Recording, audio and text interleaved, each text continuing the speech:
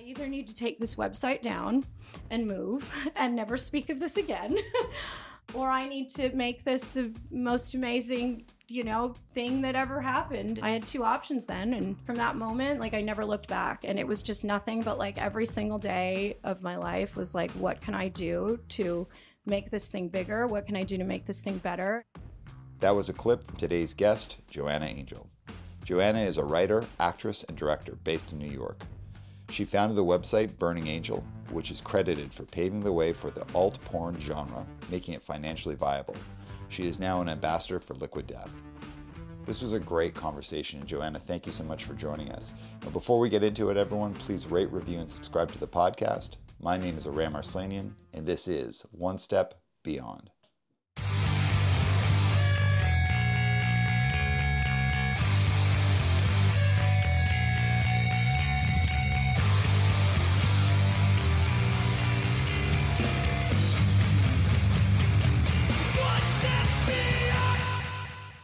All right, everyone, welcome back. Today we have a guest that I'm super psyched to have here, Joanna Angel. Joanna, Hi. welcome. Hello. Hi. How are you doing? Thank you. Good. We are here in New York, where you're not native to New York, but the New York State. Is that right? Oh, my big dirty secret that I always hesitate to tell people. I grew up in New Jersey.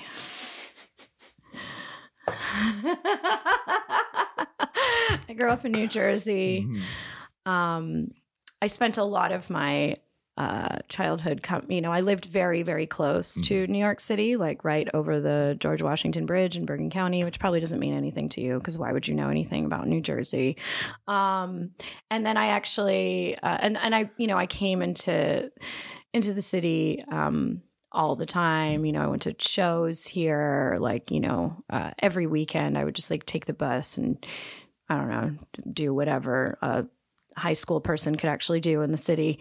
And then I went to Rutgers University in New Brunswick, which is also in New Jersey, but that's more central Jersey. And I still spent a fair amount of time in the city, but I guess I was very in the New Brunswick scene at that time. And then after college, I moved to Brooklyn.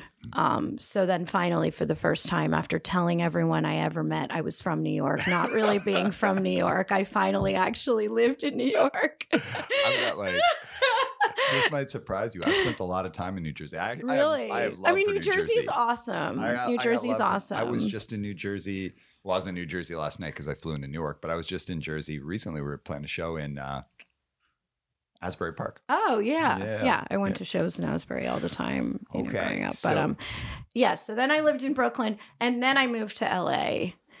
So technically, when I moved to LA, the place I lived before LA was Brooklyn. So when people would say, "Oh, where are you from?" I would say Brooklyn because it was the place I lived before that. Well, so then everyone would be like, "You're from Brooklyn," and I'm like, "Well," but anyway, now I live in Brooklyn again. If we're gonna get real technical, then Brooklyn has been the place that you've lived in the least amount of time. You know what? I guess I got to come clean on we're being honest here. I guess so. But Brooklyn is where I feel at home. Okay. And that is where I live now. I am never leaving now. This podcast is about hard truth. Yes. Hard truth. Yes. I moved there and then got taken away by the porn industry to Los Angeles. And now I'm back.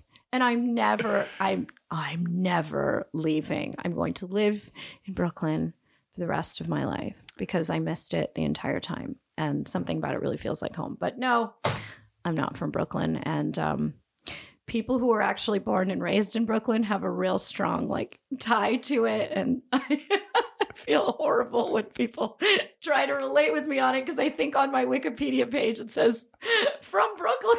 And so all these Brooklyn people will be like, "Yeah, from Brooklyn." I'm from the suburbs of New Jersey. Listen, you got to live your life. You got to live. Okay. Anyway, so that answers that question. Well, let's get into it. For the uninitiated, we're going to start with what is theoretically a simple question, but it's also a super hard question. You can go anywhere you want. Who are you and what do you do? Oh, God. I'm Joanna Angel. I'm a brand ambassador, lifestyle marketing, something or other, for Liquid Death. That is what I do. I also do a number of other things, but I suppose that's my main thing right now. I suppose I'm more known for being a, as I called it, a porntrepreneur in the adult film industry, where I just spent the last 20 years. And I am still very much part of the adult industry, just not in the same way I was before. Part of being on the brand ambassador team at Liquid Death is they take well-known people in a bunch of different industries and have them work for the brand. So anyway, I still have, I guess I didn't really, I'm Joanna Angel. I was a director and producer in the porn industry, and I owned my own studio called Burning Angel for 20 years. And now I am currently a brand ambassador or marketing something or other, professional thirst murderer for Liquid Death. You left something out that I'm super interested in hearing about, and maybe you left it on purpose. You're an author and a writer. I am an author and a writer. And actually, my current writing gig, no matter what I do, I always like to still be a writer, no matter what. That really has always been my passion in life. So right now, I am like a freelance staff writer for Loudwire, Loudwire online, Loudwire magazine. Do they still call it Loudwire magazine if it's only online? Whatever. For Loudwire, the number one heavy metal website, which is really just a fun thing for me.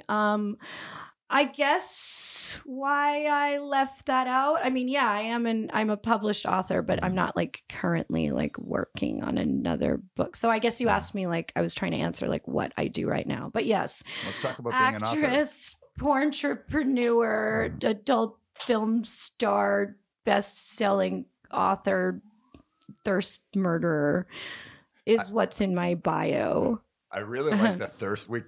For anyone who doesn't know about Liquid Death, that is like part of their branding. But also, I just like the idea that maybe someone wouldn't know that, and they'd be like, God, this person hates thirst. Yeah, this person hates thirst. Murder. And suddenly I'm arrested for being a murderer. I know. Well, you're under arrest for the murdering of thirst. It's weird. Like, Liquid Death entered my life this is, by the way, not a Liquid Death ad, but Sticks. Word up. We love you. You're an awesome person. Everything's a Liquid Death ad when you work on the brand ambassador team. So well played. It's funny though. Like Spencer, who you've met, and for anyone who who doesn't know, Spencer is a producer for our podcast. This cat is like the most into being hydrated out of anyone I've ever met. He's like constantly got like a wall of beverages behind him. I first heard about Liquid Death from him, and it's like, it has somehow become a part of my life, this Liquid Death thing. But I'm stoked because it's cool. I love Sticks. I think it's a cool company. And water's very important. Water is all right. I feel good about water. Yeah. But let's go back to you. Okay. You end with being an author, but, and correct me if I'm wrong, writing and producing like creative content is actually your first love. And it's what I believe you were first interested in doing before you ever became a business leader. Is that correct? Yeah. I mean, I guess my blessing and my curse. I mean, I've always been a creative person, and being a writer was always my passion. Like anybody who knew me, like if you asked any of my friends that I grew up with, they were like, "Oh, Joanna wants to be a writer." Yeah. That was like what I wanted to be when I grew up. I took a lot of like, even after school, even in high school, I would like take. Like I said, I spent a lot of time in New York City growing up. I took like these writing classes after school. When I was in high school, I would like take the bus into like New York City and take these like weird writing classes that I found like ads for, just like posted on like a telephone pole. Even in college, I mean, my major was English, but within my major, I had a concentration of creative writing, and like for fun, I would take extra writing classes on top of that.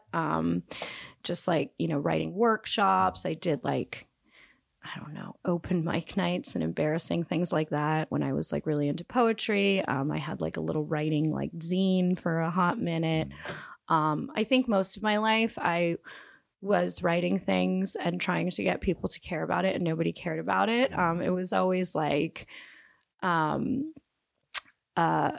was always, being in the punk scene, like I would be like envious because like if your passion and your skill was like playing music, you could be like, hey man, do you want to hear my new song? And anyone will listen to your song, But if you're like, do you want to read my new short story? Like it's real weird, And I actually remember in high school, I tried. I was like, I do not want to be a writer. I want to be a musician that expresses themselves through music because that's much cooler than being a writer. And I took guitar lessons. And I was like really in my head, imagined myself being this like badass chick that like wrote songs when they were in a bad mood. And I was so bad at it.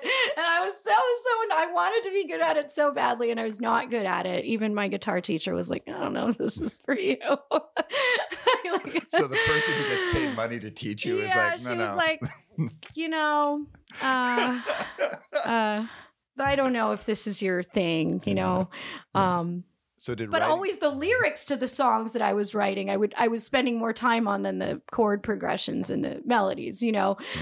So anyway, my passion was always writing. So writing, was it always a constant? So even as you were building your business and kind of like starting off your career, did you always stay writing or did it ever fall into the background? No, I never let it fall into the background. I don't think I could let it. A lot of people thought it did. I don't think most people realized because, after a certain amount of time, after the business sort of fell into place and found itself, I spent a lot of time working on the scripts, which people like to laugh at me when you say that, this is a script for a porn. Is that your idiot voice? That's my voice of everyone who says the same comment whenever I'd post like, working on a script right now. There's a script in porn. So, but they really, I put my heart and soul into all those scripts. And unlike Hollywood, porn is a quantity game more than it is a quality game. So you can't just be like a writer in Hollywood where you write one feature film and it's good for many, many years. Yeah. You work on one project for a year straight. You have to write it. I mean, I don't work in Hollywood from what I know. You have a very long time to do one thing and that one thing lives forever. Like in porn, you've got a couple weeks to finish something. And then as soon as that project's done, you have to start the next one and start the next one, start the next one. So, and then in addition to that, so constantly working on a new script, which was a very big part of writing. And then even from the beginning, I would always kind of put it out there. I did a lot of like guest columnist writing for, sex magazines. There was like a hot minute where I had a column for Spin magazine doing like a sex column. I loved it. And I was like really upset when it ended because the guy who hired me wound up getting like fired. He told me he left on his own, but I think he got fired. But whatever. The person whose idea it was for me to work there did no longer work there. And then I got let go. Way back. This is a very long time ago. I always kind of just, kept my foot in the writing world, So it never fell to the wayside, but it also never became my like real job. And that's okay. Yeah. It's very hard. It was always my dream to be creative for a living. And then when you actually become creative for a living, it's very stressful, So I think I was just so like knee deep in like my ideas and my writing kind of being the focal point of my world and writing 2 books. Like, it's almost like I think I got that out of my system, and it's actually very relaxing now to have a job where I'm not like stressed about not having ideas, because when you're the idea person, and you don't have an idea, like there's really not much you can do. So totally. If that answers your question. It totally answers my question. So tell us about your 2 books. My 2 books. So I wrote 2 books. They are choose your own adventure erotic novels. So they were very challenging to do. When I was, it was the publisher's idea, that when I first, I wrote a chapter for another adult film star, Asa Akira. She's like a very close friend of mine and a legend. She had written a few books. I think at the time she had 1 published. But anyway, she was also working on this, like, what do you call it? Like a collaboration, like where she had a book where a lot of different adult film stars submitted a chapter to the book. And I knew that was kind of my, like, I'm like, this is like the moment I've been waiting for, because I have a feeling like if I can really kill it in this chapter, because, everybody else was submitting their pieces in there, but I was like hoping that my piece could stand out and the publisher would maybe like notice me. So I submitted a chapter to, it was called Asa Erotica, just a cute name, play off her name. Anyway, I submitted a chapter in there, and Asa also knew that I really wanted to write a book. Like, it was actually starting to like drive me crazy. Like, I was like, when am I going to write a book? And I tried going the route of like putting together, samples and sending it to agents. And of course, nobody got back to me. And then if people did get back to me, they very much wanted me to write a book about my life in the porn industry, which I didn't want to do. Because I would tell them, not for any particular reason. I was very much in the middle of my journey then. I'm like, there's no end to my story right now, and I don't know. I didn't want to write a biography, I wanted to write fiction. And then, so I wrote my piece for that. The public, I kind of annoyed Asa, where I was like, tell them I really want to write a book, and then, so between them really liking my piece and her kind of helping me, they did get in touch with me, and they asked if I wanted to write a book. And so I said, yes. And then the next week when I was in my meeting, they gave me this idea of choose your own erotica. And I actually really was like, I was very stressed and not into the idea at all. I was like, this is not at all what I thought was going to, and I came to the meeting with so many ideas of my own. And then they were basically like, no, we want you to do this.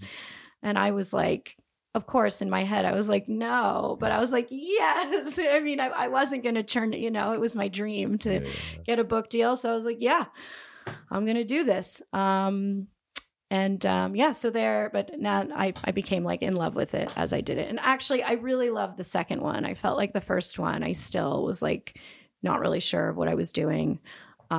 Although I'm very proud of the book, but the second one, I was like, I really like know and understand this format now, and I really like embraced it and had a little more fun with it. But the first book is called Night Shift, and it's about a girl that works overnight at a little sex shop in Florida. And then the second book is called Club 42, and it's about a girl that works at a strip club on 42nd Street in New York. And it's really crazy because I spent like 6 months or so writing, like a very in-depth 6 months where I like wrote every single day. So it's very strange when you write a book. It's like it takes up your whole life, but like it's not like being a musician where you're in the studio and you can post photos from it and you can like very vocally, or an actress who's working on a movie. It's very easy for the public to understand like, oh, she's like in Paris working on a film. And you can like, if you see little bits and pieces of what's going on set, it's exciting. But I just feel like in a coffee shop writing. And then it's like when you finish the book, that was actually the most anticlimactic moment. I remember finishing my first book and I was like, okay, I'm done. And it's like, I remember sitting in a Starbucks and I was like, like when you're recording an album and you finish it, I mean, I've been there, having friends who are musicians and everybody high fives each other and they'll go out for dinner and the producer and whoever, on the other side of the glass will be like, good job, everyone. When you finish a movie, same thing. Everyone's, that's a wrap, great. Like, I just finished the most challenging thing I ever did in my life. And I was like, just closed my laptop and sent an email to my editor and basically said, okay, I'm done. Here's the file. And went on with my life the next day. I was like, being a writer is so depressing. This is why all writers are fucked in the head. We have to go through all the hardships that other creative people go through and get none of the reward. You don't and then, get that end. Everyone's like, yeah, we did it. Right. Yeah. There's no I was like, well, I'm done. I guess tomorrow I'm going to go back to all the things I've been putting off because I've been writing this book and that's that. I'm going to go do some chores next. Yeah, I know. I'm like, well, I guess I'm done. All right. So anyway, okay, that's my Well, and the reason I want to hit on that is something I think is super cool about your story, from what I know about your story, is you wanted to be a writer and you are a writer, right? And you kept creating. You found a way to bring that creative flame throughout everything that you've done. But now you've had the chance, you've gotten to a position in your career where you're like, oh, I actually can focus on this now. So I want to work our way back to that. Mm-hmm. Let's go all the way back to when you were aspiring to be a writer and you're this person who's taking the train into the city. You're you go to university, you're taking, classes afterwards to focus on writing. How do you go from, I think I want to be a writer, to starting a company that disrupts a long-standing industry that was kind of drenched in traditional tropes that were not progressive? You created something that and you can tell me, I don't think you woke up one day and said, I'm going to disrupt an industry and change this whole thing. Not at all. But you went from, I'm going to be a writer, to starting this business that really changed a very big segment of business. So tell us. I'm going to cry. Thank you. Well, tell us, what was the strike point? How did it start? Okay. How did it start? All right, we're going to go way back.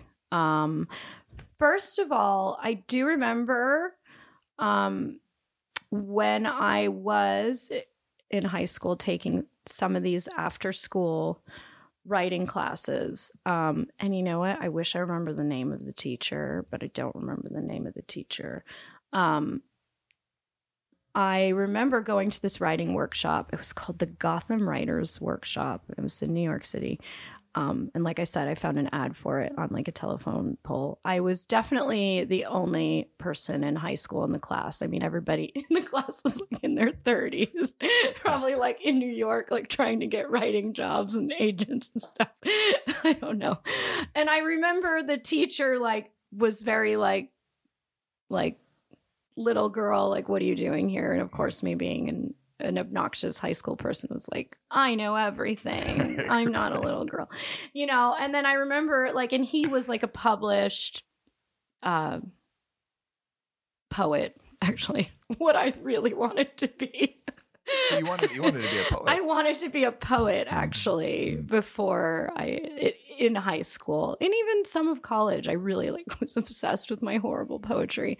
And I remember I was this guy is my hero because he was a full-time poet who probably lived in a very shitty apartment in New York and had to teach these shitty classes to supplement the income, whatever. But he had books you could buy at Barnes & Noble's full of poetry. And I remember I was I really, really how did you do it? I would talk to him and you're my hero. How can I do this when I grow up? And he was don't. And I was no, but this is what I want. And this is what I love. And everything I do from here on out, I want to just be a step towards me having a book of poetry in Barnes & Noble's like you. And he said, well, the best way to be a writer is not to focus on writing at all. It's to focus on living, because writing is living. And the more life experience you have, the more that you'll be able to write about. So don't not go to college. Don't quit your life to go because I also too in high school was obsessed with Jack Kerouac and all the beat writers who basically just quit everything in their lives to go on the road and do drugs and write. And I was like, that's what I want to do too. And he was kind of even though my dad would have never allowed that, but I pretended I didn't have to listen to anything my parents said, but whatever. But I kind of had to. Right. Anyway, but he said don't stop everything in your life, to be a writer. That's not what being a writer is. You need to learn and gain experience and see things and meet people. And that's what will make you a good writer more than anything. And I mean, it's been I don't know, 700 years later, I still remember that statement. And I remember I looked at everything very differently after that, as opposed to just sitting down and trying to be obsessed with my own kind of narcissistic thoughts, getting because writing can be like that, where you're just writing about your feelings and your depression and this and that. I was I don't know. And as opposed to being I was in high school, I was, depressed, whatever. As opposed to being hating the world, coming from that point of view. I hate everyone. I hate people. I hate the world. I kind of was people are funny and quirky and interesting and fascinating. And it made me want to get to know more about the world and more about people, because it was all more material for me to write. So and then, obviously I started kind of growing up. I mean, we're literally going back to me being in high school. And I really respect that, because every person who wants to interview me is how did you get in the porn industry? And doesn't really want to think about the person I was before that. So I think from that point forward, for better or for worse, I just put myself in any ridiculous situation. I became the very the yes man to any friend, whatever it was. If anyone had just a ridiculous suggestion, I was let's do it. Let's do it. Because everything was just an experience. And so everything was going to funnel up to writing and getting back in their experience. Yeah. And I just kind of became a person who was willing to pretty much do anything and everything, whether that was a drug, go to a party I didn't want to go to, or I don't know. Everything was just another experience, and I enjoyed, yeah. I'm real interested in this, because there's two things that. This is so not where I thought this interview was going to go. Because there's two things that are attached to that. One is you also stayed on track and did serious school, real deal, actual school. So you went out and had the whole lifestyle, and you're just I'll say yes, I'll try all these different things, because you're trying to feed up into, I need the experiences, I need to really live to be able to really write. Yeah. And you still did school, and you also came up in the punk scene. Yes. So before we go into they all kind of happen simultaneously. Let's talk about your entry into punk and how that kind of fed into this as well. Yeah. Entry into punk. I mean, aren't you kind of just born punk if you're punk? But I think but then you have to enter. But who gave you your first record? What was your first show? How did you get into it? Yeah, and look, I was the oldest in my family, so I didn't have a cool older brother, older sister to introduce me to things. And back in the day, we're talking 30 years ago, it's you had to find out about it. Yes, it wasn't. That's what I want to know. Yeah, you had to really search. Yeah. And as a girl growing up in a upper middle class neighborhood in New Jersey, it wasn't easy to do. Okay. Right. Yeah. It's the world was all right, you can just be a really nice girl. Mm-hmm. And you're no, I don't want to be a nice girl. Okay. So I'm going to say dating. I mean, when I was really young, we want to talk about when I was 10 years old. I remember this was actually when my family first moved to New Jersey from Massachusetts. Mm-hmm. And my dad, oh my God, I am telling my whole life story here. My dad got a very big, exciting new job. We went from being a more working class family in Lowell, Massachusetts. I don't think I've ever said where I actually grew up before. So I grew up in Lowell, Massachusetts. I lived there till I was 10. And then my dad, was still in school and whatever. And then we wound up moving to New Jersey, which at the time I didn't realize, oh, this is because my dad now got a really good job. I was like, all right, we're moving to New Jersey. Anyway, part of the reason I say this is because when we moved to New Jersey, we got to have something that I didn't have in Lowell, Massachusetts, and that was cable TV, something we couldn't afford when I was younger. Which was a big deal back then. A huge deal. And so I was 10 years old. We moved to New Jersey, and I just remember, and I had a TV in my room. That was a really big deal. Oh, so something you were fancy. I never had. You were a very fancy person. Yeah. And I remember discovering MTV. Hell yeah. And I would not stop watching it. And, moving to New Jersey, I left all my friends in Massachusetts. It was kind of, you're 10 years old, you're awkward, you don't really know who you are. I would watch MTV all day. And I know everybody's going to watch this and think lame, but MTV in what year? I'm talking about 1990 was super cool. Super cool. Yeah. And I remember watching Beavis and Butthead, and you'd see all the weird videos on Beavis and Butthead, and I was just drawn to them. And I would remember the names of the videos that Beavis and Butthead would more make fun of, because there were always punk videos on there. Right. They loved all the metal stuff, but then they would make fun of when a punk band would come on, or The Cure, or they'd be like, what the hell is this? And I would remember the names of the videos. I would write them down, and then I'd go to Sam Goody and I would just look them up. It's kind of when I just first started realizing I was into music that wasn't on the radio. I think that was the earliest that it started, and having the resource of going into New York City. I would literally in high school go to find record stores. I just got into things that were weird, but people, but were still not that hard to find out about. I started watching 120 Minutes, I would watch Headbangers Ball. I don't know, I would just get really excited. And I was and that was sort of the tail end of the hair metal scene. And I would get so excited and put on lipstick and tease my hair and rock out in my room to Motley Crue videos and stuff like that. Anyway, yeah, I started kind of just getting into music in general. So that's sort of the beginning. And then it sort of parlayed into being kind of goth, but I was so young, I didn't have a scene to do these things in. It was just me alone in my room, going to Tower Records and having my dad drop me off there. Or if I ever could, once I became 14, 15, going into the city, going to what was it called? It was Kim's. It was a record store that I would always go to. I don't know. I was just kind of I became really obsessed with 9 Inch Nails. That was probably the first band I started to neurotically just get obsessed with and want to know everything about. I had Trent Reznor poster in my room, and I started to get into Nirvana, which I think really admittedly, I loved everything Nirvana was about more than I actually liked the Nirvana music. I think, I don't know, got into all the Riot Girl stuff because from Nirvana I learned about Hole, and then I don't know, whatever. I was just kind of discovering music, and then I was just kind of weird, there was no scene for me to align my weirdness with. I was just wearing black nail polish and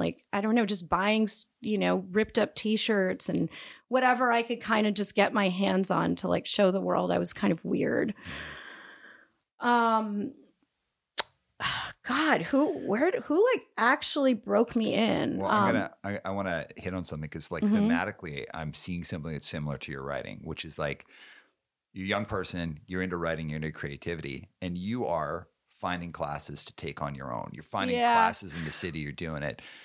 Same with music. It's nobody was giving it to you. You're literally taking notes, which is, I have to say, that is I had a notebook when I was a kid where I was that band or that record. Remember they'd only say the name of the band at the end of the video, totally. Really quickly, I had notes that I would carry that if I went to my friend's house and I heard something, I'd write it down because I hate to say this because for anyone who's young, who's grew up with the internet, they're gonna have no idea what we're talking about. Yeah, this was part of the hunt, was finding out about bands. I know, Spencer, you do not know what we're talking about, but thematically, what I'm seeing something is if you had an intellectual curiosity or a creative curiosity, you didn't wait for someone to serve it up to you on a platter. You went out and found it on your own, and you were very comfortable just doing it on your own. Like, I'm going to go do that. I'm going to go find that.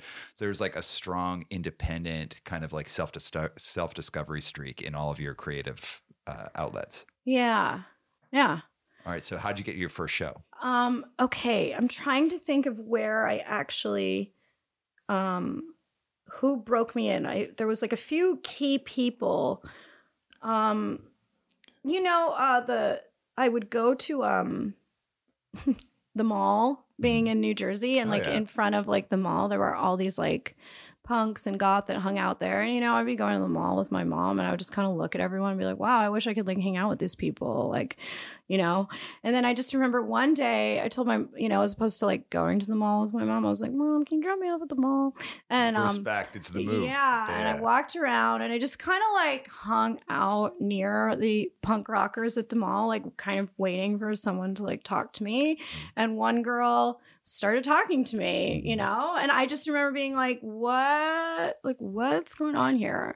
Also, like, I knew that punk like existed because at that time, I do remember very recently at that time seeing Rancid on 120 Minutes. And I was like a life-changing moment. I was like, oh, okay. And then I just went and like, got whatever Rancid CD, I could find, which at the time was. Can I speak on Rancid for a second? Mm-hmm. The importance of Rancid, I think culturally everyone understands the importance of Rancid, but like legit punks, like actual punks who were in a massively popular band that sold like, I believe like multi-platinum records and still stayed totally punk. I know. Yeah. I mean, I found out about them on MTV, but where else was I going to find out about anything at that time, You know the New York band Sick of It All? Yeah, of course. Yeah. Well, I'm not a poser.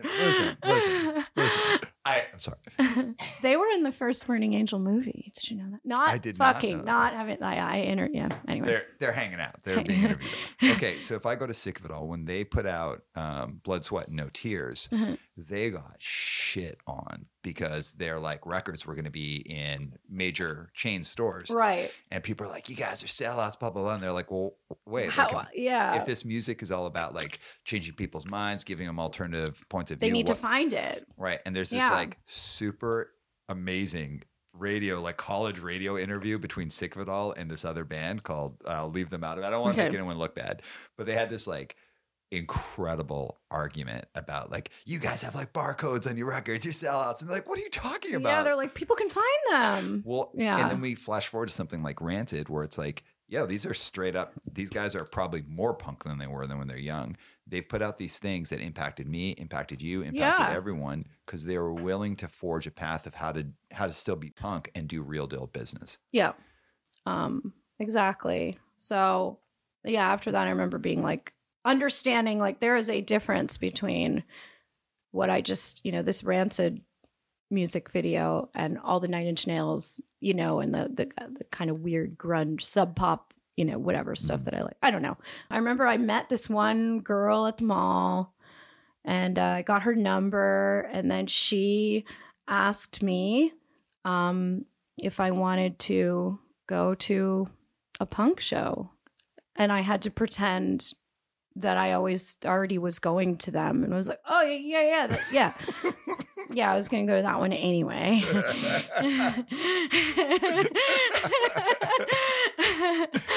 And but remind me the address again. And I can't. I wouldn't have my parents drop me off. I wound up becoming friends with someone else who said they were going to this same show, and like their parents like dropped us off. And I remember it was in this kid's backyard. His name was Craig. Shout out to Craig. Yeah, shout out to Craig. I actually remember the name of Craig's band. What was Craig's band? Oh my God. The band was called Example 24. If you guys are out there. Example 24. Changed my life. Thank you. Example 24. That sounds like a low-key straight edge reference. Right. I mean, okay. Yeah, it's definitely not straight edge. I remember it was Craig's backyard. He had shows there. And I remember going there, and it was just like, this is, northern New Jersey, just like everyone, spiky mohawks, like jackets with, patches and paint on them, like I had never seen anything like that before. I was like, oh my God, this is like, we're all the weirdos, like commute and hang out and go, like I said, I was like a wandering lone weirdo, So you found your people. Yeah. I mean, granted, I stayed in a corner by myself most of the night, but I felt very comfortable there, more comfortable than when people actually spoke to me. And then I actually remember at that show, there was the Casualties played. Hell yeah. And I was like, whoa. Because it was almost like when, Craig's band was playing, there was like a handful of people, jumping around and whatever. But then when the Casualties played, and it was almost like people were like, oh, they're here, like the celebrities have arrived. And I was like, who are these people? And that was when suddenly like it went from like the typical mall people that I had seen to like very, very like people that looked like they walked out of the Rancid music video, very, very high, perfectly pink mohawks and Liberty spikes and,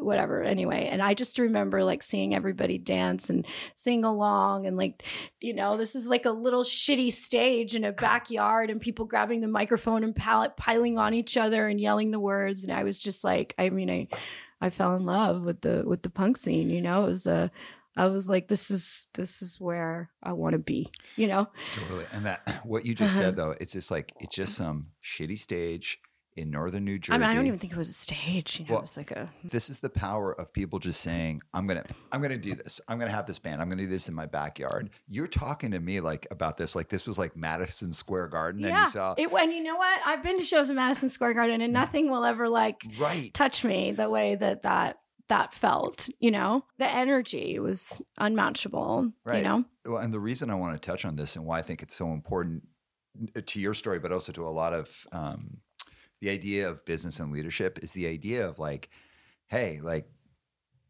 it all starts with someone just willing to be like, oh, I'm going to do that thing and doing it and kind of figuring it out. And sometimes it's going to suck and nobody's going to care. Other times it's going to rule and nobody's going to care. But other times it's going to rule and it's going to change people's lives. And it all starts with people just saying, I'm just going to do this thing. So with that, it does start from that. Yeah. Another reason I really hated living in Los Angeles, because it's very much a city where people talk about things and not much of a city where people actually do the things they talk about. And it drove me insane because ever since I was a little girl, every single thing I said I was going to do, I would actively go and do. Yeah. So, well, it's that New Jersey in you. So you can take the girl out of Jersey, but you can't take the Jersey out of the girl. Respect. That's what they say. I got love for Jersey. All right. So with that in mind, that idea of someone just being like, yeah, I'm just going to do this improbable thing. Why wouldn't I do that? Yeah. Tell us about starting Burning Angel. Fast forward till way later. Mm-hmm. Okay. So I was in my last ish year of college. I was very active, in my creative writing class. I lived in a house with like 6 other dudes, kind of like a punk-ish house. We had shows in the basement sometimes. And, it was like a scary moment in life because my whole life had been building up to like, I'm not going to follow the rules. I'm going to be a badass. Like, I'm not going to do what everybody else does. I don't want to like sit behind a desk and be a normal person. I'm going to be whatever, literally since I was young, it was like a promise to myself that I did not want to be part of normal society. But when you're in your last year of college, it's time to like put your money where your mouth is. Like, you have to be like, well, what am I really going to do? Because this like bubble of being in college was about to burst. And I'm very grateful and thankful for my parents who did, they didn't spoil me, but they gave me financially, a little financial cushion of, paying my $300 a month rent and, giving me money for groceries and stuff. And where my money that I made at, working at Applebee's, just got to go to like cigarettes and I don't know, excess things youth, I couldn't put on my parents. Yes, exactly.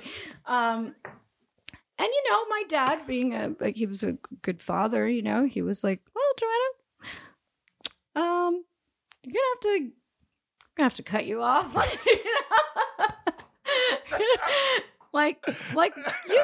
Eventually you need to pay your own rent, like really soon, and I was almost like, what am I going to do when I grow up? Like suddenly like reality was starting to kick in. It was time to actually like make the dreams happen.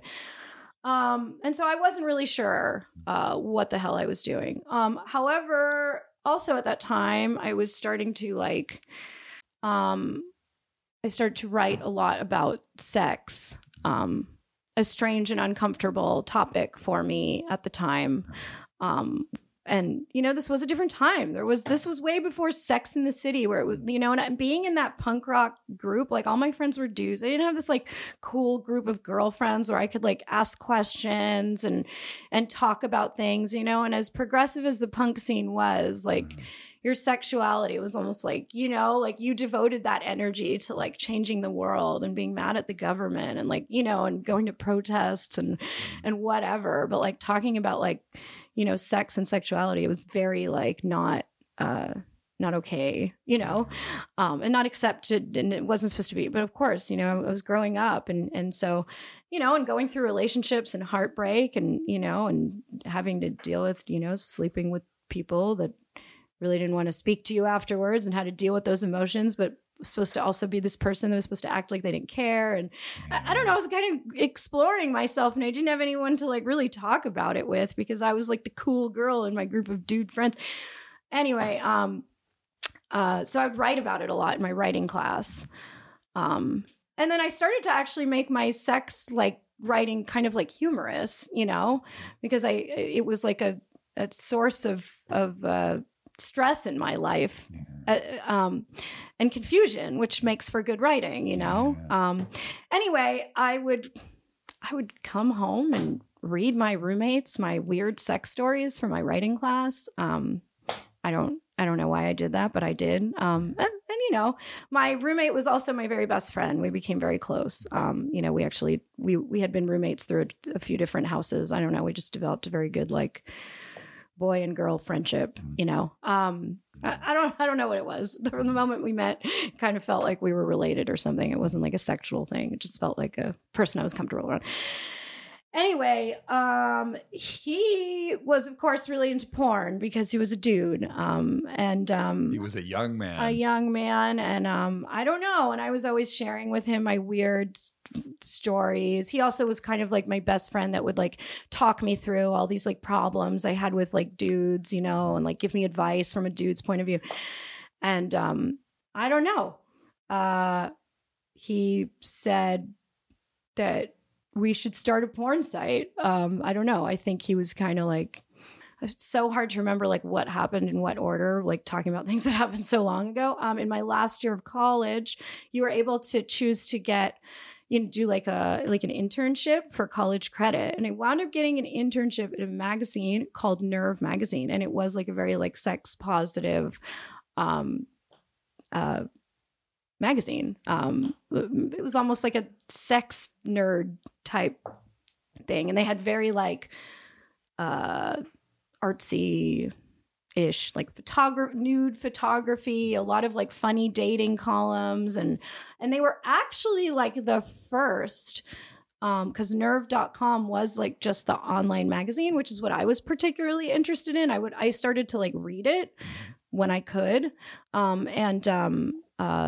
wound up kind of being the first like dating site, because they had like a dating profile thing, which when I started to intern there, I realized was actually like what was the money in the company. Anyway, I started interning also for Nerve magazine, and I would go into the city like once or twice a week and just kind of help work on things there. So I was just kind of like learning a lot about this bizarre world of sex on kind of an intellectual level, which doesn't really make any sense.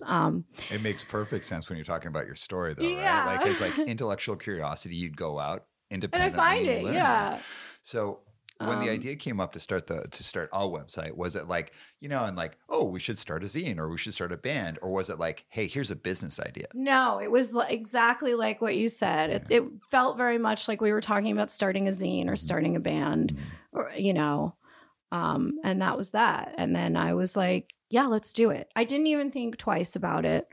I was just like, yeah. And like I said, from that moment in high school, I was down for any ridiculous adventure, and especially at that time, I started to like enjoy writing about sex and the trials and tribulations and things that were involved in it. And so I said, yeah, let's do it.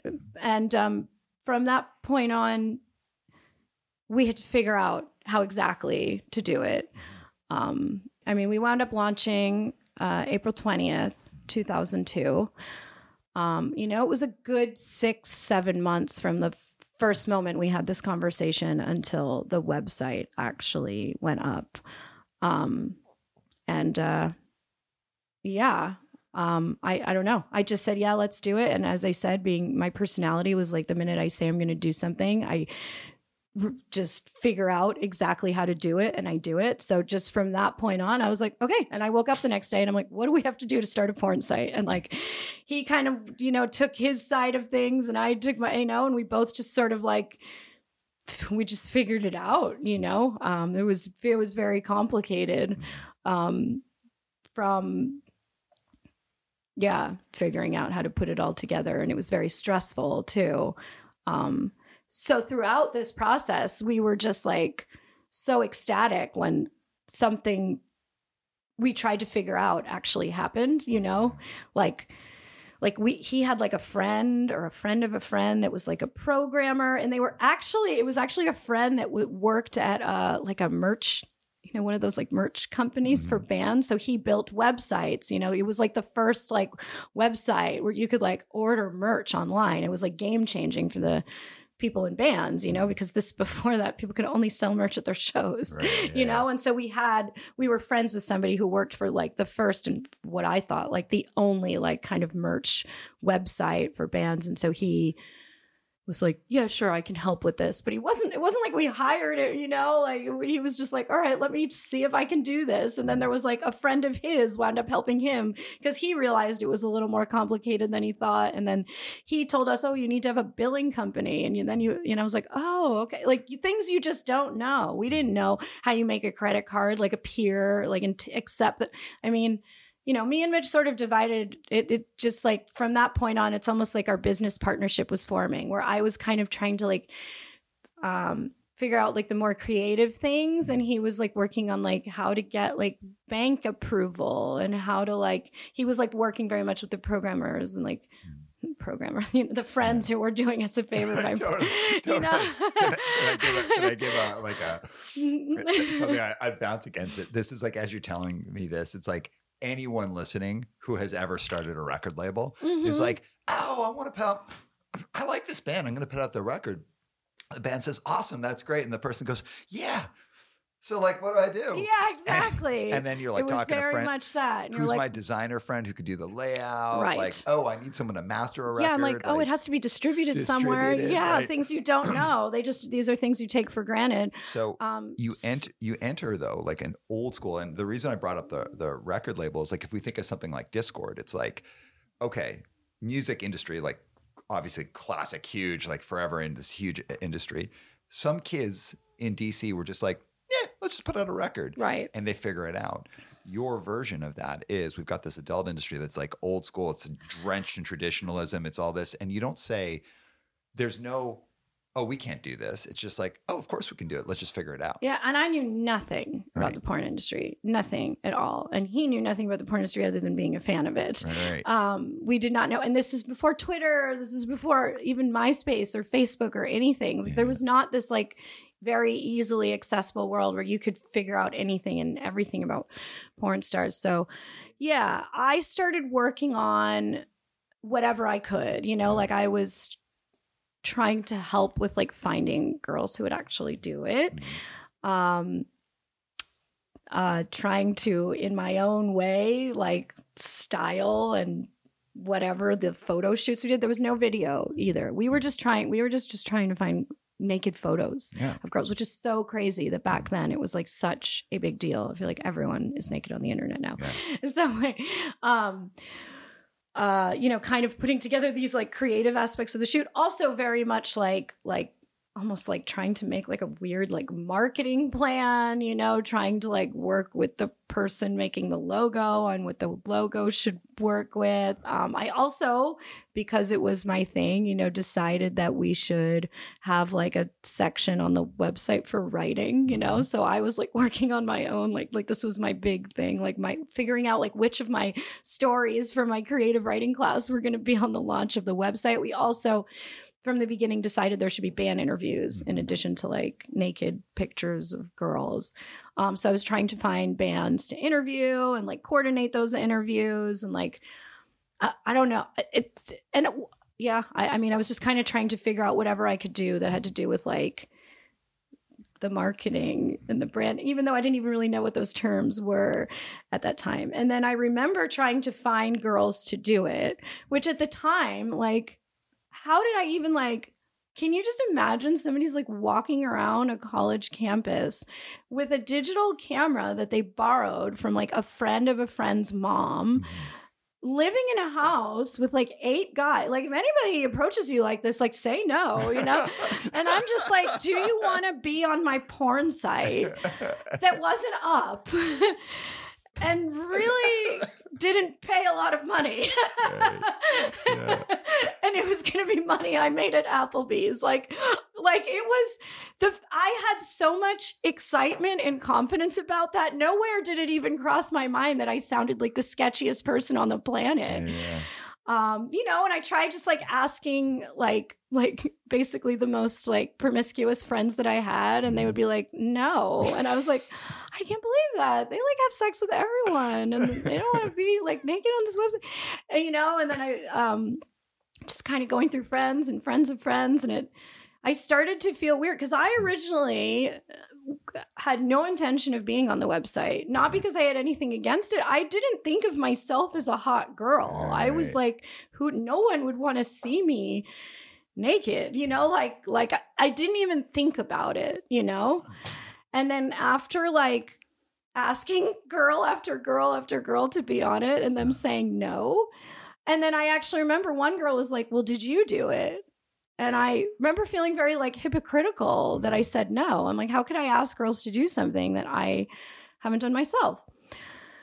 So then I remember actually going to Mitch and being like, I want to be on the website. He was like, what? Because we had this very like brother-sister like relationship, and I mean, this is like a guy that like, I don't know, in a weird way, like helped me grow up. Like I remember the first time I was like, he was there when I like lost my virginity, kind of like Joanna, go for it. When I met someone, I met Mitch when I was 18. I lost my virginity at 19, which is pretty crazy. It's very old. Anyway, and so this was like, our relationship was not like, you're a hot girl. You know what I mean? I was almost like his dude friend, or like his awkward little sister or something. Anyway, I was like, I'm going to be on the website. I was like, it's really hypocritical of me like asking girls. And I was like, whatever, I'll just like be on it when we launch. And then like, I don't have to be on it, just kind of like to get the ball rolling. And he was like, okay. So it's very funny when people are like, Joanna, what was like, how did you get into porn? What was your first shoot like? I'm like, my first shoot was Mitch taking this digital camera that came from a friend of a friend's mom, going into my bedroom in the house that we lived in while a million other things are going on in the house, you know? And he was like, all right, I guess I'm going to take these pictures. And we were like, yeah. And then like, I was like putting on lipstick, trying to like look through whatever I had. I actually remember because I was interning at Nerve at that time. I do remember being in the city and I stopped at some like fancy looking like lingerie store and bought like one cute thing. I didn't own any pretty line. I was like, all right, this is what I'm going to wear for my photo shoot. And, yeah, and that was my first shoot. We just went in the room, did the thing, and then that was that. And then I looked at the pictures, and I liked it. I had fun. Anyway. Just like Burning Angel started essentially like two friends being like, oh, let's just do this. And your first output, like creative output, was in a bedroom. We could juxtapose that to Amazon starting in someone's parents' garage, right? Or was it? Didn't Apple start in like a garage or something? Apple started in a garage. I think Amazon started in a garage as well. Yeah. Again, getting to this idea that like industry disrupting businesses, things that like really change the world. When people are like, oh, but we got to do this or that. When people ask me for business advice, one of the things they say is like, don't look at competitors. Like, don't try and like build a business model off what other people are doing. Just start your thing and you will figure it out as you go along. And either your thing is going to be terrible and fail, or it will be awesome and no one will care. Because you don't have any data until you start. Once you have data, start. you can work with that data. All right, so let's talk about data, because I love just the like, hey, like we're just figuring it out, because that's the story. Yeah. But from when the data launched, did you realize, oh no, this is an actual business rather than just our fun thing we're doing? Yes, and this is a story I have told in a few other places. The day it launched, April 20th, 2002. And this was after 6-7 months of like trying to find this and trying to find that and trying to get, like a very difficult, bumpy road of this actually being up. And it was up and I was so proud, I was so proud and kind of forgot that this was porn. Like, like this is a thing that like offends people. That was just so like pushed. It's like I forgot, Anyway, April 20th, 2002, there was a big party at my house. Like I said, I lived in a house with like 8 dudes, and there was a show going on in the basement that day. I was not the one that like put on the show. It was my roommate. He was the one who would get like bands. It was like his thing. He actually went on later in life to like put on very big shows and places, whatever. So the party was not like a launch party for Burning Angel. Like they were just both coincidentally happening on the same day. At the same time. And we had actually hired, somebody went to a big punk show, a surf and skate fest, actually in Asbury Park. I remember like we made like flyers for Burning Angel and somebody went to surf and skate fest and handed out the flyers. That was our big promotional launch. These orange flyers, I still have some of them. And they basically said band interviews,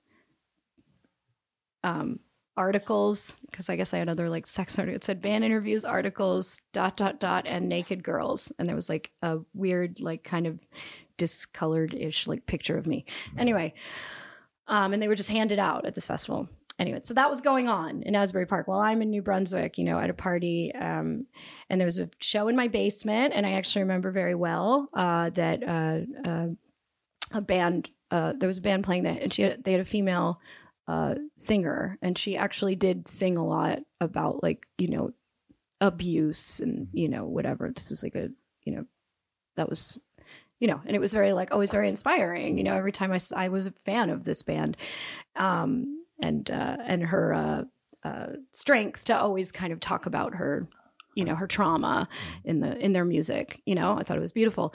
Anyway, they were playing, and before she went on stage, before she walked to the microphone in my basement or whatever, before they started playing, she was like, said a whole speech about porn and violence towards women and like exploiting women and how it's wrong. And I was like, is this coincidental? Is she talking to me?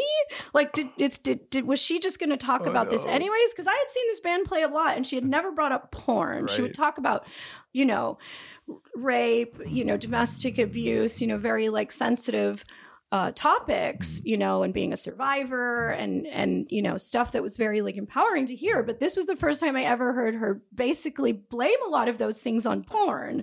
And it was very uncomfortable for me. I was like, is she talking to me? And the whole room is like looking at me, and I was like, what the fuck is going on? Also, it was 420 and there were vegan pot brownies that were made. So these moments were like exemplified by, as happens in such a time. Okay. Yeah. But maybe the wrong day to eat like multiple pot brownies. And I was like, what the hell's going on? And does she even like know she's in my basement? I don't think she even knew I lived there. Cause like I said, this was a basement. And my friend was kind of the one that whatever. That was weird. And then I just remember like walking through the party and everybody is like cornering me and they're just like, oh my God, like, are you in porn now? Like people literally asking me. I mean, this was a very like politically active like punk scene that we were in New Jersey. Like, do you think that porn is feminist? Do you think that porn is punk? Like, what does punk have to do with porn? And like, oh my God. So like, do you think that everybody's asking me all these questions about like feminism and porn and punk and like asking me what the porn industry is like? I'm like, I went in my room and took pictures. Like, I don't know what to, and this is like, I was like, I didn't go anywhere. I don't even know anything. I didn't even know there was a real big industry. And I just remember, like, trying to find Mitch, and then I was like, what did we do? I was like, and he was like, it's cool. And I remember he was actually pretty fucked up from the party.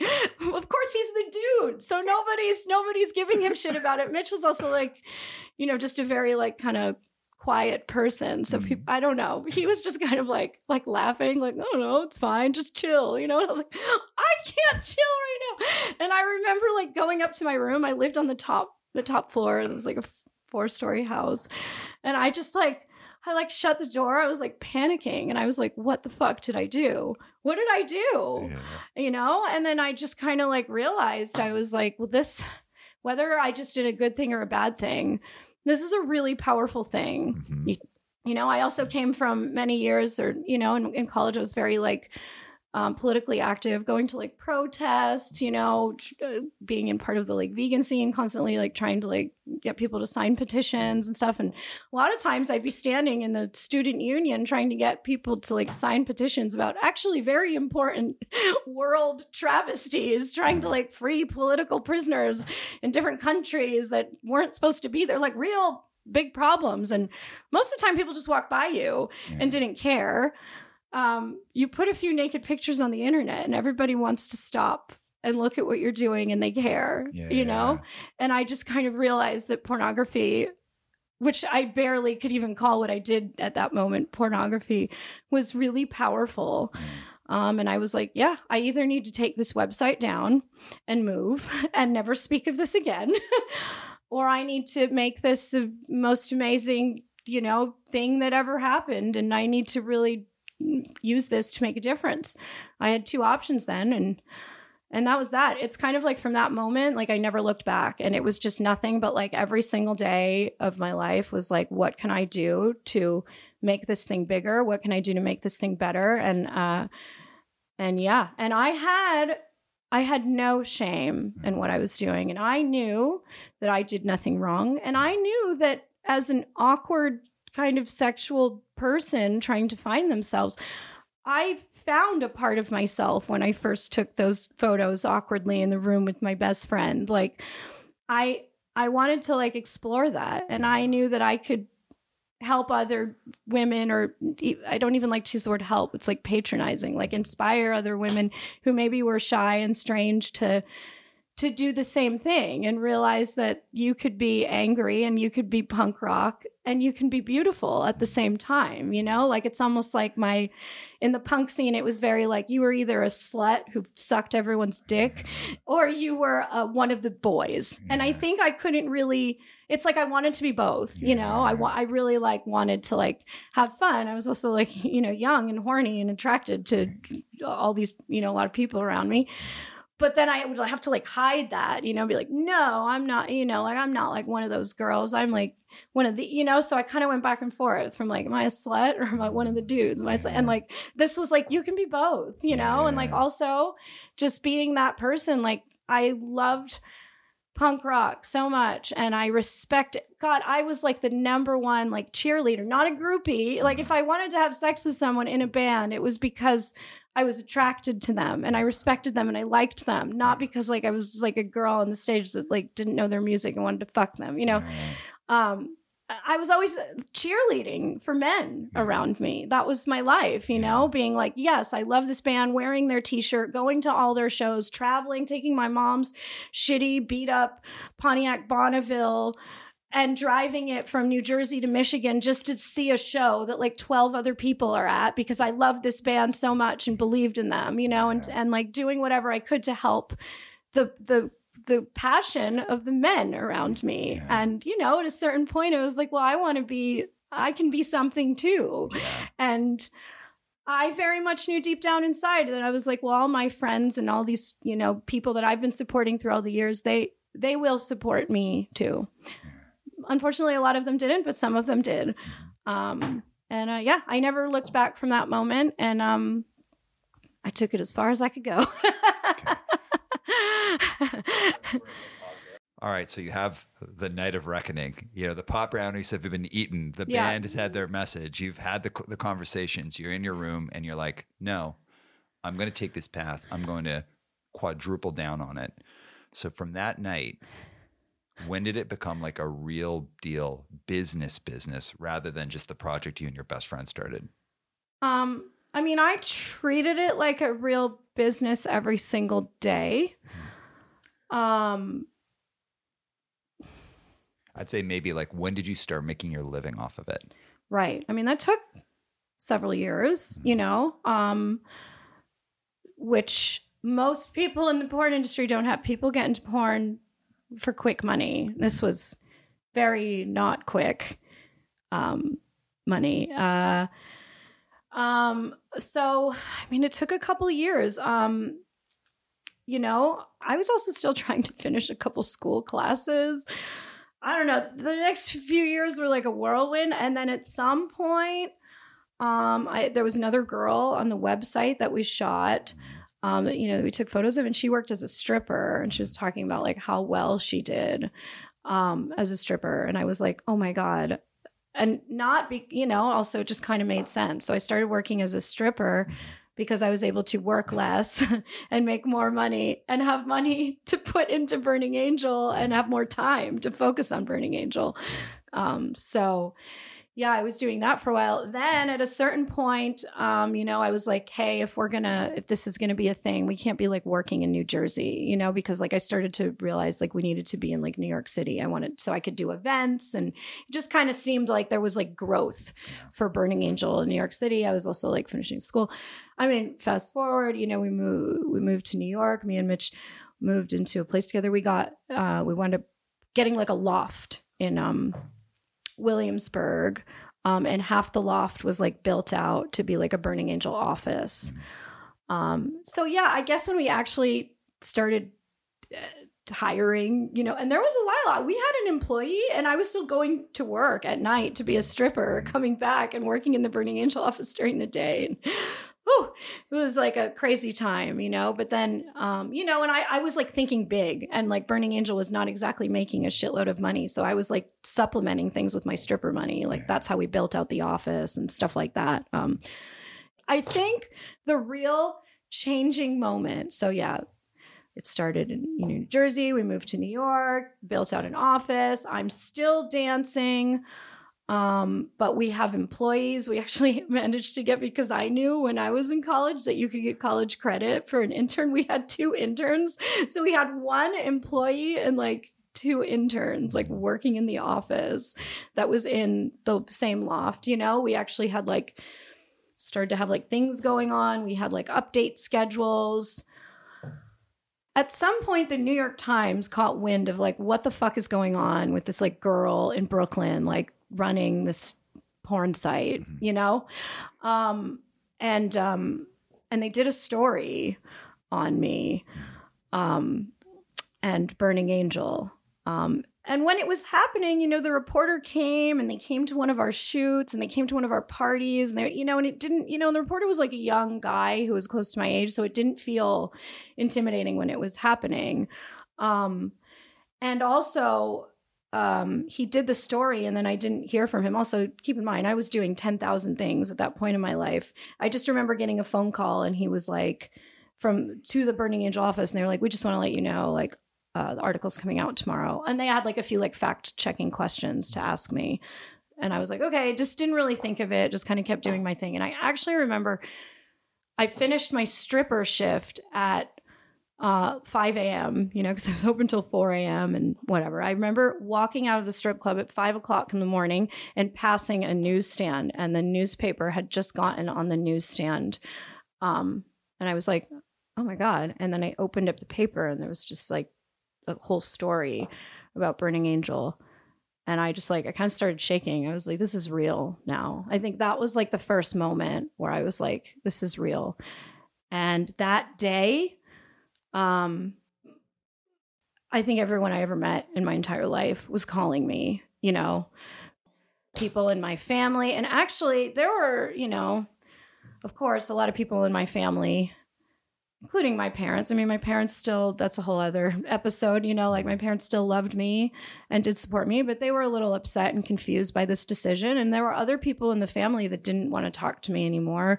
Weddings I couldn't go to, caused weird stress between my dad and his own like family, between my mom, you know, like they were like it was almost like other members of the family were mad at my parents for not like being more mad at me or something. It caused a lot of stress. And then family members who I thought kind of disowned me were calling me to like congratulate me. It's like the New York Times, like sort of like, I was like, I thought you guys didn't like this. You only like it because the New York Times says it's okay, you know? And numbers wise, that was a giant jump. I actually remember the website crashed that day. We were not expecting this, you know, at all. I mean, a really good problem to have, but a problem we never had to deal with before. You know, Mitch was like on the phone, like furiously with like our like, you know, hosting company. We had to like pay for more hosting because like we had, you know, you pay, well, especially at that time, we were paying for like a certain amount of bandwidth that was based around the amount of traffic we were going to get, which was not a lot. And there was like a very big jump that particular day. So that was the moment and that was the day. And also even after that, I was like, I need to really like, I can't have another job anymore. And, you know, there was always that like, can I, you know, living in New York. And I was almost like, you know, I was like, that stripper money was a nice, cushion to have. And also like a nice, like resource to like have to fund things in the company that we couldn't really fund. And I think from that point on, I was like, okay, this is it. And I actually remember the next night going to work and like, you know, I don't even exactly remember what happened at work that night, but I just like walked out. I was like, I don't want to do this anymore. My number one priority is like this website. And and that was that. So I guess that had to be the moment where it was like, all right, this is like a business now. Yeah. And I like what you said when I said when to become a business. You're like, I always treated it like a business. I did always treat it like a business, but yeah. And I guess the way that I would frame it up is like a business.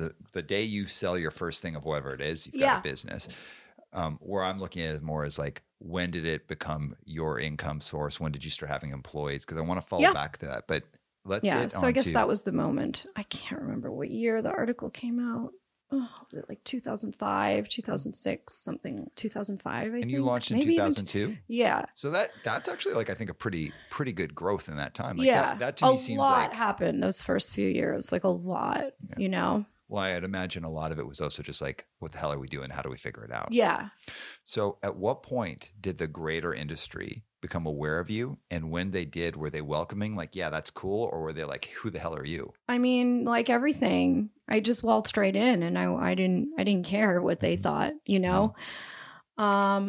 Another kind of life-changing event was the first time I went to an AVN convention.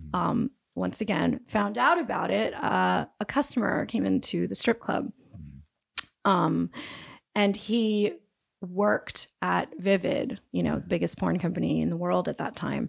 And I remember he was like here on business or something. And he was like, just like a stripper, giving him a lap dance. I'm like, so what do you do? Just what you ask everyone. He was like, oh, actually I work in the porn industry, blah, blah, blah.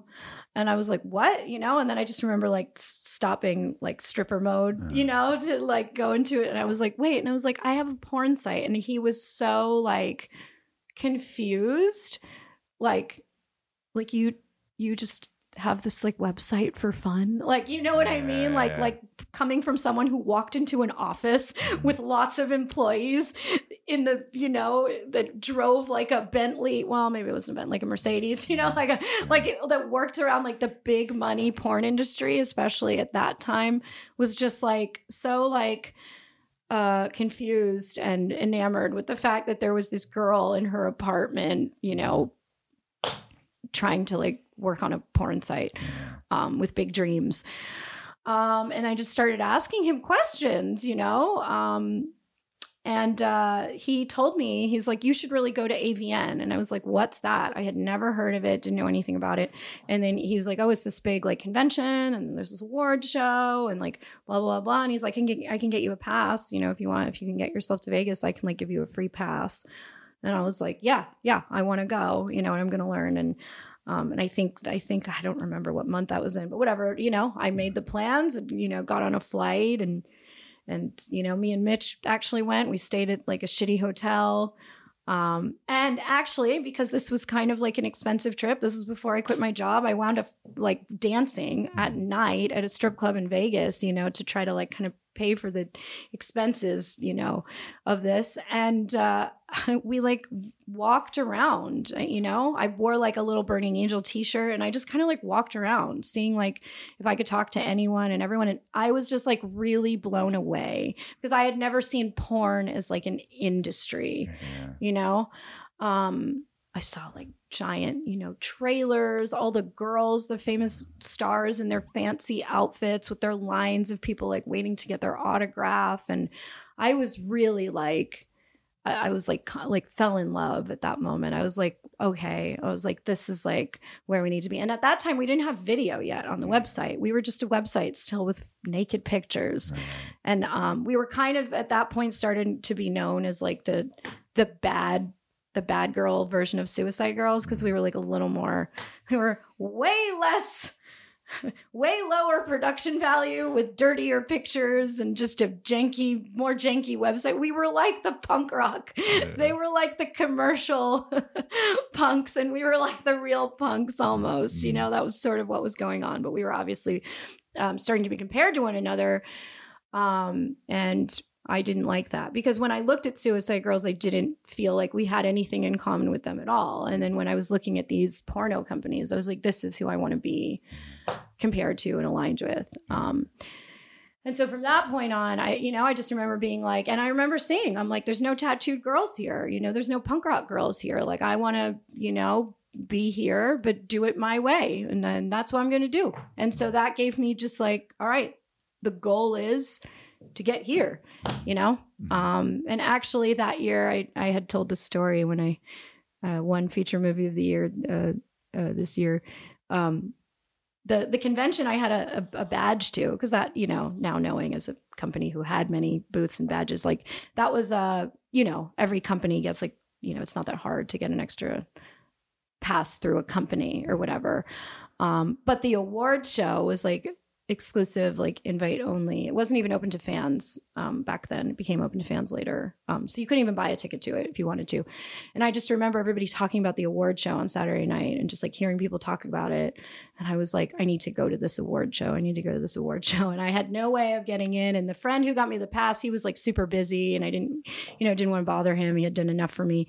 I just kind of like walked around seeing if anyone needed a date to the award show. And somebody said yes. It's kind of funny because it's a person I'm like, friends with to this day. And he's like, I actually posted a photo from it that he had from that night. Anyway, it was like a friend of a friend. Like I asked someone and he's like, oh yeah, I have a friend who has no one to go with. So I was able to kind of go and like sit in the back, because these were people that worked at studios. They weren't like performers. They weren't like on stage or part of the show. And I just remember being like so blown away. I had no idea there were awards for porn movies. And like, it became my goal in life to just be able to get into the show. Yeah.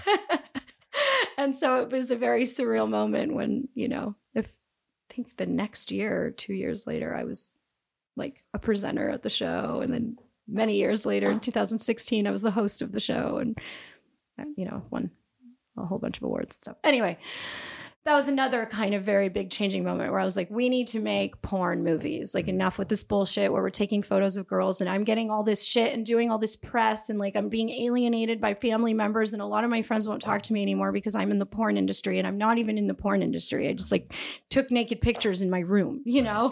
I'm like, let's like make porn. So from that moment, we started to make our first like DVD. And that first DVD was called BurningAngel.com, the movie. It was like my great idea of like, here's what happens when a website becomes a movie. Right. I don't think anyone really ever got. But we kept this sort of, Burning Angel was very much known for band interviews, or what it was. It was band interviews and photos of naked girls. Right.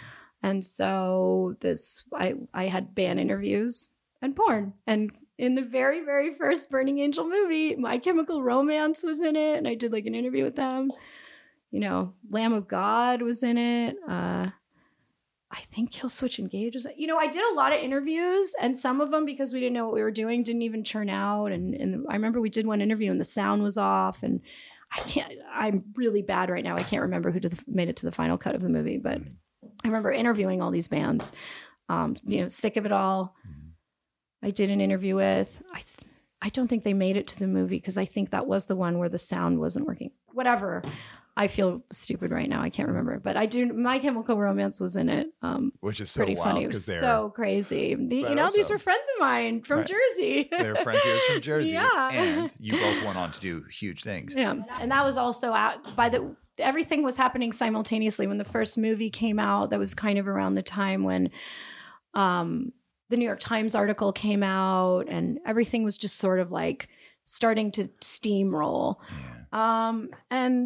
I think people were confused. I just kind of stormed right in. I don't know. I wound up pushing my way in to direct a movie for Hustler, but I made a splash, and porn responds to money very well. And people saw that like there was money to be made in what I was doing. Porn is always trying to look for the next thing, whatever the next thing is. And honestly, I had already made a bit of a name for myself. I didn't have a ton of pushback because I already laid enough groundwork to like be someone. Also, I didn't need that much from the industry, like I had my own company and my goal is to make my own company bigger. It's not like I was a solo girl trying to like get an agent and, and get, what I mean? Like I didn't need all that much from people, which I think helped people welcome me too. I wasn't like competing with anyone. I wasn't really asking people for very much. But I think people want to hear this story. Like when I first came to Porn Valley, I knocked on a bunch of doors and everyone said no. But like I had laid enough groundwork down so there wasn't many doors I really needed to knock on. You know what I mean? Like, and I like I said, people already started to see me as an asset. And people treated me with respect, and there were a lot of really wonderful people, and they were even like older men that worked behind a desk. And I do remember, I mean, I could say the names of them, but nobody will know who they are, you know, like they served as like mentors to me. They told me what to do. They, you know, and granted, these people were making a little bit of money off me because I was trying to get DVD distribution and this and that. And people were really helpful. And I have to say that, like, I think the porn industry was very good to me. And I know not everybody can say that, you know. I had dipped my toes in other industries, and I think that people were pretty shitty, you know. And I respect the fact that I really was in a position where I could have gotten eaten alive, and a lot of people helped me. Yeah. But part of the reason was the energy I was putting out there. I mean, I came in with a purpose, and like I said, I was already going to be an asset to people. And the fact that I didn't need that much from other people definitely helped the way I was able to like approach these meetings. But I approached this just like I approached everything else, you know. In the early days when people tried to say it wasn't punk rock, I was like, yeah, it is. So, yeah. I don't know. And what else, you know, like I didn't take no for an answer. I didn't have shame in what I was doing, and I was very confident, and I didn't really have many issues getting the things that I wanted, because the things that I wanted were already going to, you know, getting a distro deal. Like they don't have to put up any money, you know, like they have nothing to lose, and it's exciting and new for them. And I already had a name, and I already had some PR behind me. So it was just like a win-win situation for everyone. All right. So I know in there, and I want to jump to selling Burning Angel. Yeah. So 20 years later. But that's the story, right? So like, I know there's a move to California, you scale up the business, you have Real Deal, like you've got employees, you've got like, it's a business at this point, like a true business. A business for many, many years. And you know, we went from like, it took a year to put out our first movie, and then we signed a distro deal where we had to make 2 movies a month for many years, you know, and things that were really difficult started to become clockwork, you know. There were schedules that we had to adhere to. There were other people depending on us. There were cable deals and, you know, a business. And of course, coming along with business, you know, lawsuits and permit issues and fighting the city of California. You know, that's a whole other, you know, bullshit of business started to come in, the good and the bad, and money managing and taxes and blah, blah, blah, blah, blah, blah, blah. Yeah. Well, but all of it is, it's part of the story of you get to the point where you've scaled up and you face the choice that a lot of people face, which is, do I sell, or do I keep doing my own thing? Or maybe even do I just shut it down?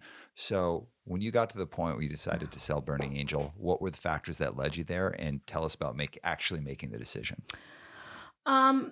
Well, you know, I think in the very beginning of Burning Angel, I was very like obsessed with like there wasn't much to run. There wasn't much to direct or produce. There was, because like we weren't doing very much. Like, so it was like very important to me to like get the brand out there. And I guess I had a dream of like a very giant office of people where I was coming in every day and being like, you do this and you do this, and now we're going to do this. And, you know, like I wanted us to be like I would go into the Vivid office sometimes for meetings or, you know, whatever. I had a radio show there for a hot minute.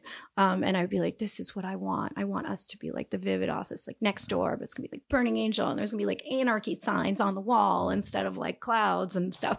I don't know. That was my dream. And that dream started to shift after I became very involved with the production of Burning Angel. I sort of like found my home of what I cared about, you know, working on the scripts, working on the movies, directing the movies, casting the talent, working with the makeup artists, you know, the locations, and like sort of just putting together the movies and getting excited about the release of them, and working with the editor and working with, you know, just sort of like really being involved in production.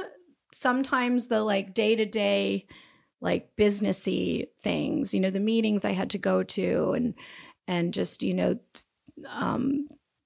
the wheeling and dealing, so to speak, the stuff that used to get me excited when something landed, like, yes, we did it. Oh, look, we got one. Like, was not getting me excited anymore. It was actually getting tedious, you know?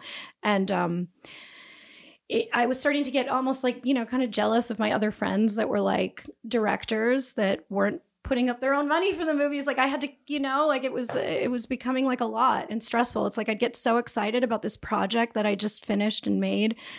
And then I had to deal with like stressing of how to recoup the money that you just put out for that project. You know what I mean? And I was like, I want to just focus on the, I started to realize all the things I loved about what I was doing. I did not need to own the business to do anymore. It had been 20 years. I had changed a lot as a person. Also like every single dollar I made was like kind of going back into the business. And I'm not saying I was living like, terribly. I was fortunate, I'm living in an apartment, or like when I did live in like a slightly nicer house, I had to use that as a business expense. So we were shooting in the house. There was like never a moment of like privacy. My life was just like this 24/7. Phone could never turn off. I missed family weddings, family vacations, it affected like a lot of friendships and relationships in life, which didn't bother me for, 17 of the 20 years. But like at a certain point, it was like, it would be nice to actually, not be working 24/7. I mean, that's what you do when you own a business. And I was like, and I think I can do the things I want to do without owning this. And, part of me was like, I'm not a mogul, I'm not like a Mark Cuban. I'm not like a money driven like person. And, I don't know. I knew I wanted to sell. How to make that happen, I didn't really know. So I kind of just like put like feelers out there, and then an offer did come. It happened to come from like at a certain point, we could not handle the web. Like I said, when the website crashed in the New York Times, that there were many more crashes that came after that. I remember our old programmer basically said at some point that your web code is like a taped together with a bunch of Band-Aids, and like soon it's going to fall apart. It's almost like we didn't really have the money to like make, that technology was like advancing really fast too. I mean, we went from like people waiting 10 minutes to download one photo to like a few years later, it was like if you had to wait 5 seconds for a video to buffer, people are just going to cancel their memberships. And it's like we couldn't keep up. And we stopped doing the web developing in-house. And, another company kind of took that on. And that other company was a big company. And so they were the ones that did the purchase of the company. And it made sense. I mean, they already had their hands in it anyway. So it just kind of went from them doing the web developing, design, credit card processing to them just kind of owning the brand. So, and they gave me an offer one day when I sort of like put it out there. I think I put it out there not really thinking anyone would bite, and then they did. When they gave me an offer, at first I was like, no, because, it was hard. And of course, all my friends that never ran a business were like, don't take it. That's your passion. That's your baby. You should don't sell it, but any one of my friends that did sell a business, and particularly the other peers that I had that sold businesses in the adult industry. And actually I got some inside info, knowing what other companies sold for. And I particularly remember from a very reliable source, a reliable source is the person who bought another company. He told me confidentially what he purchased that company for. And they were a much bigger company than Burning Angel. And what he purchased that said company for was pretty close to the amount that I was getting offered at that moment. And that was just kind of a moment where I was like, we're not going to get a better offer than this. Yeah. We're not going to get a better offer than this. And if I say no to this, they're not going to come back. I did not want the end of my story to be that we went out of business. I didn't want the end of the story to be, that we had to like go from being like, I always presented us as much bigger than we were. And that was getting harder and harder to do as like free porn became a thing. And like, I just kind of, it's almost like I did as much as I could do on my own and I needed some help, I was getting kind of tired, and I don't know. I just knew if I turn this down, this is not going to come back. And there's Burning Angel has reached its point. It can't go up. The best it could do is stay the same, but realistically it could go down, and I didn't want to see us go down. So I took the offer. And it was a tough moment. Part of me, I felt like I don't talk about this. I felt like a part of me died, Like I felt like it was hard. Like it was like, for 20 years, this wasn't just my... Oh, wow, I never talked about it.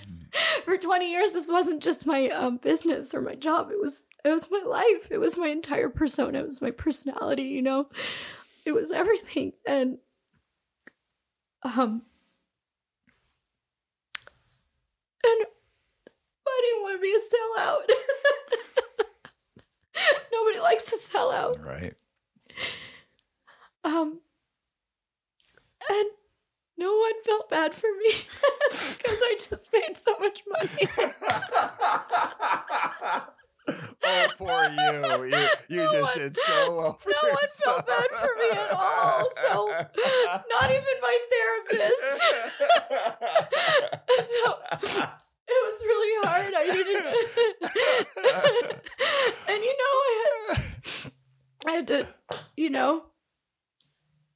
I had to, let go of a girl that was working for me, and she wasn't happy about it, and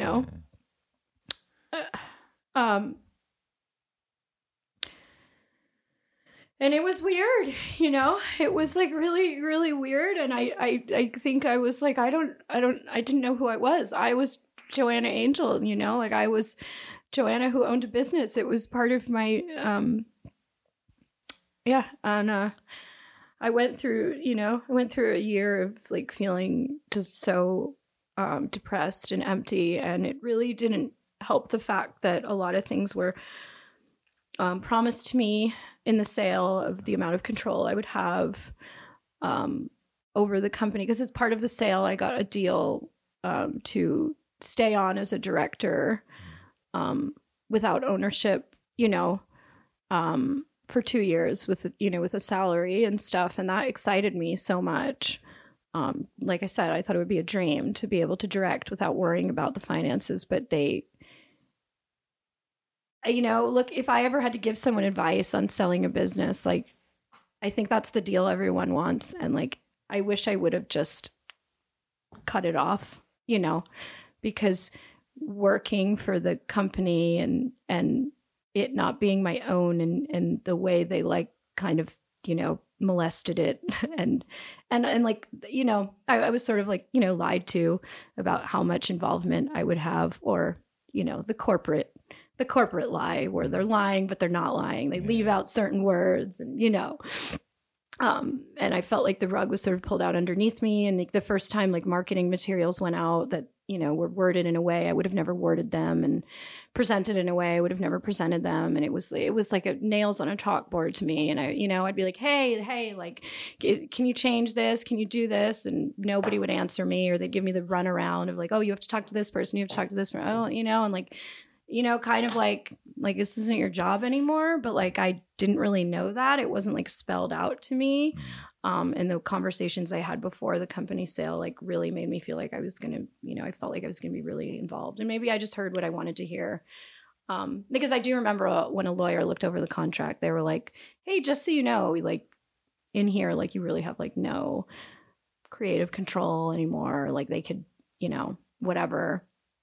I was like, oh, but they just have to say that, like, yeah. I didn't even, believe that. Also, like, that was like kind of the least important part of the contract. Like, the money and the negotiating of the sale was kind of the bigger issue. Totally. And anyway, and also I didn't realize that actually, as part of this directing deal, which was not told to me at all, I thought I was going to be just like directing for Burning Angel full time, but it turned out I was actually directing for the company who bought us their other studios. They were having me direct for them because they were cutting down the production of Burning Angel and severely. Whatever. Anyway, it was very weird for me to go from feeling like a very powerful, creative mogul to somebody who got emailed a script of porn that was very stupid and not creative and devoid of anything interesting, and like forced to just hand that in and make it happen, which was not at all what I thought my job was going to be. And it made me feel like very empty inside. But whatever. At a certain point, I swallowed it, and I just kind of looked at it like, this is my 9-to-5 job, and it's cooler than most other people's 9-to-5 jobs. And I kind of wrote it out. And I told myself, in these 2 years of this deal where I have this other job, where I have this porn directing job, I need to find what I do next, because this is it. This is by the end of these 2 years, it's like I've almost overstayed my welcome in this industry now by 2 years. It's like the party was over and I was still there. So it became my goal to find something. And it only made sense for me to find something outside the industry. I mean, how do you go from like what I was doing to like another job in the, and that was very, very hard to find. People in the world don't take porn directors, producers, writers, they don't take porn people seriously. They think it's a joke, and I give so much credit and respect, and I'm very thankful because I took a shot in the dark and I applied for a job at Liquid Death, and they took me seriously, and I made a resume of my skills, and it was like a really great moment. I was like, look at all the things I've learned in the past 20 years. I've learned so much about marketing. I've learned so much about branding. I've learned so much about production. I've learned about writing, all the things I've had access to do from my journalism, from interviewing bands, and all the like articles I've written as a writer. And, porn has led me to do so many different things. And they took all those skills really seriously, and then and took a chance on me. And like, I'm really proud of everything I did, but I never want to own a business again. Perfect. That is perfect. Okay. So as we're closing off, I'm going to ask you 3 questions. Wow, I can't believe I really never got. All right, 3 questions. They're going to get harder and harder and harder. Okay. Okay. Here we go. And they're going to be tight questions because they're very focused questions. 3 best, your favorite. They don't have to be the best historically, but your 3 favorite punk bands from New Jersey historically. Oh my God. From New Jersey. From New Jersey From specific. New Jersey. And they do you want to do Eastern Seaboard or do you want to do New Jersey? From New Jersey. Does New York count as... Okay, well, the Bouncing Souls. Okay. I'm going to give the Bouncing Souls. Shout out to the Bouncing Souls. Shout out to the Bouncing Souls. Okay, from New Jersey. Oh my God, I feel... Okay, you know what? I'm going to give a shout out to my ex-boyfriend's band, because they really were my favorite band, and because I love the band so much is why I decided that the drummer should be the person I lost my virginity to. And I really love them, but they're not a band anymore, but they were called Worthless United, and I really thought they were like the best band from New Jersey in the whole world. Worthless United. Shout out to Worthless United. You were my favorite band, and that's that. You guys, I really loved seeing you guys. I'm like, let's see. Oh wait, the Misfits. The Misfits are from New Jersey. The Misfits. I forgot. The Misfits are from Lodi, New Jersey. Oh, I was getting nervous there. Yeah, the Misfits are from New Jersey. You kind of forget that they're from New Jersey, but they were not. It's like I had 2 lives in New Jersey. Yeah. Like in high school, it was part of the northern New Jersey scene, and then the New Brunswick scene was like a very big, burgeoning scene on its own. But, okay. All right. Shout out to the Misfits. And we have to give a special shout out to Craig from Example 24. Craig. I can't think of any. I can't actually remember any of the songs, but I remember the logo really clearly. Yeah. Craig, we don't know where you are, but we don't know where you are. And if there is an Example 24 7-inch sitting around somewhere somewhere, maybe like in the used bin at Generation Records. I don't know. I'm going to get it. But we have to get it because Example 24. it was the bridge that I needed to get into punk rock. Okay. Question number 2. Ooh, this was a hard one. This will be easier, but still pretty hard. Okay. Anything you want to hype up, and where can people find you? People can find me on Instagram, just at Joanna Angel. That's where you can find me. Hype up. Go on Amazon, buy my books. They're available. They're there. I would suggest buy Club 42 on Amazon. Buy me. And buy Liquid Death. And yeah. All right. And then again, shout out to Sticks, the dude. We love you. Shout out to Sticks. Thank you, Sticks. Impeccable choice of hats. Who may or may not have called me and been like, where are you? The past like 2 hours. So you should tell me. My boss. Right. Final question. And it's the first one we started with. After 2 hours of talking, I want to give you you can hit it again. You can say the exact same thing. You can go somewhere else. Who are you and what do you do? Oh, that's really beautiful. I'm Joanna Angel. That's it. Okay, awesome. All right. Thank you so much for your time. This is a really cool interview, and I feel like we could talk for another 2 hours, and maybe we'll meet up again. Maybe we'll meet up again. Yeah. All right, everyone. We will see you in the outro. And Spencer, drop the beat. That was awesome. Thank you again, Joanna.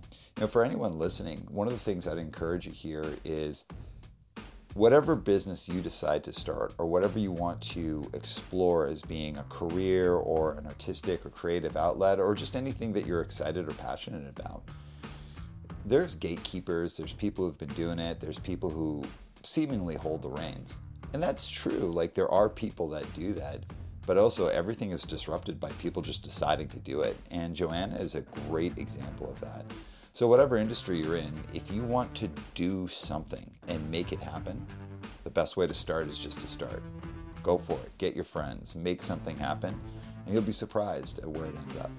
So with that, I'm your host, Aram Arslanian, and this is One Step Beyond. One step. One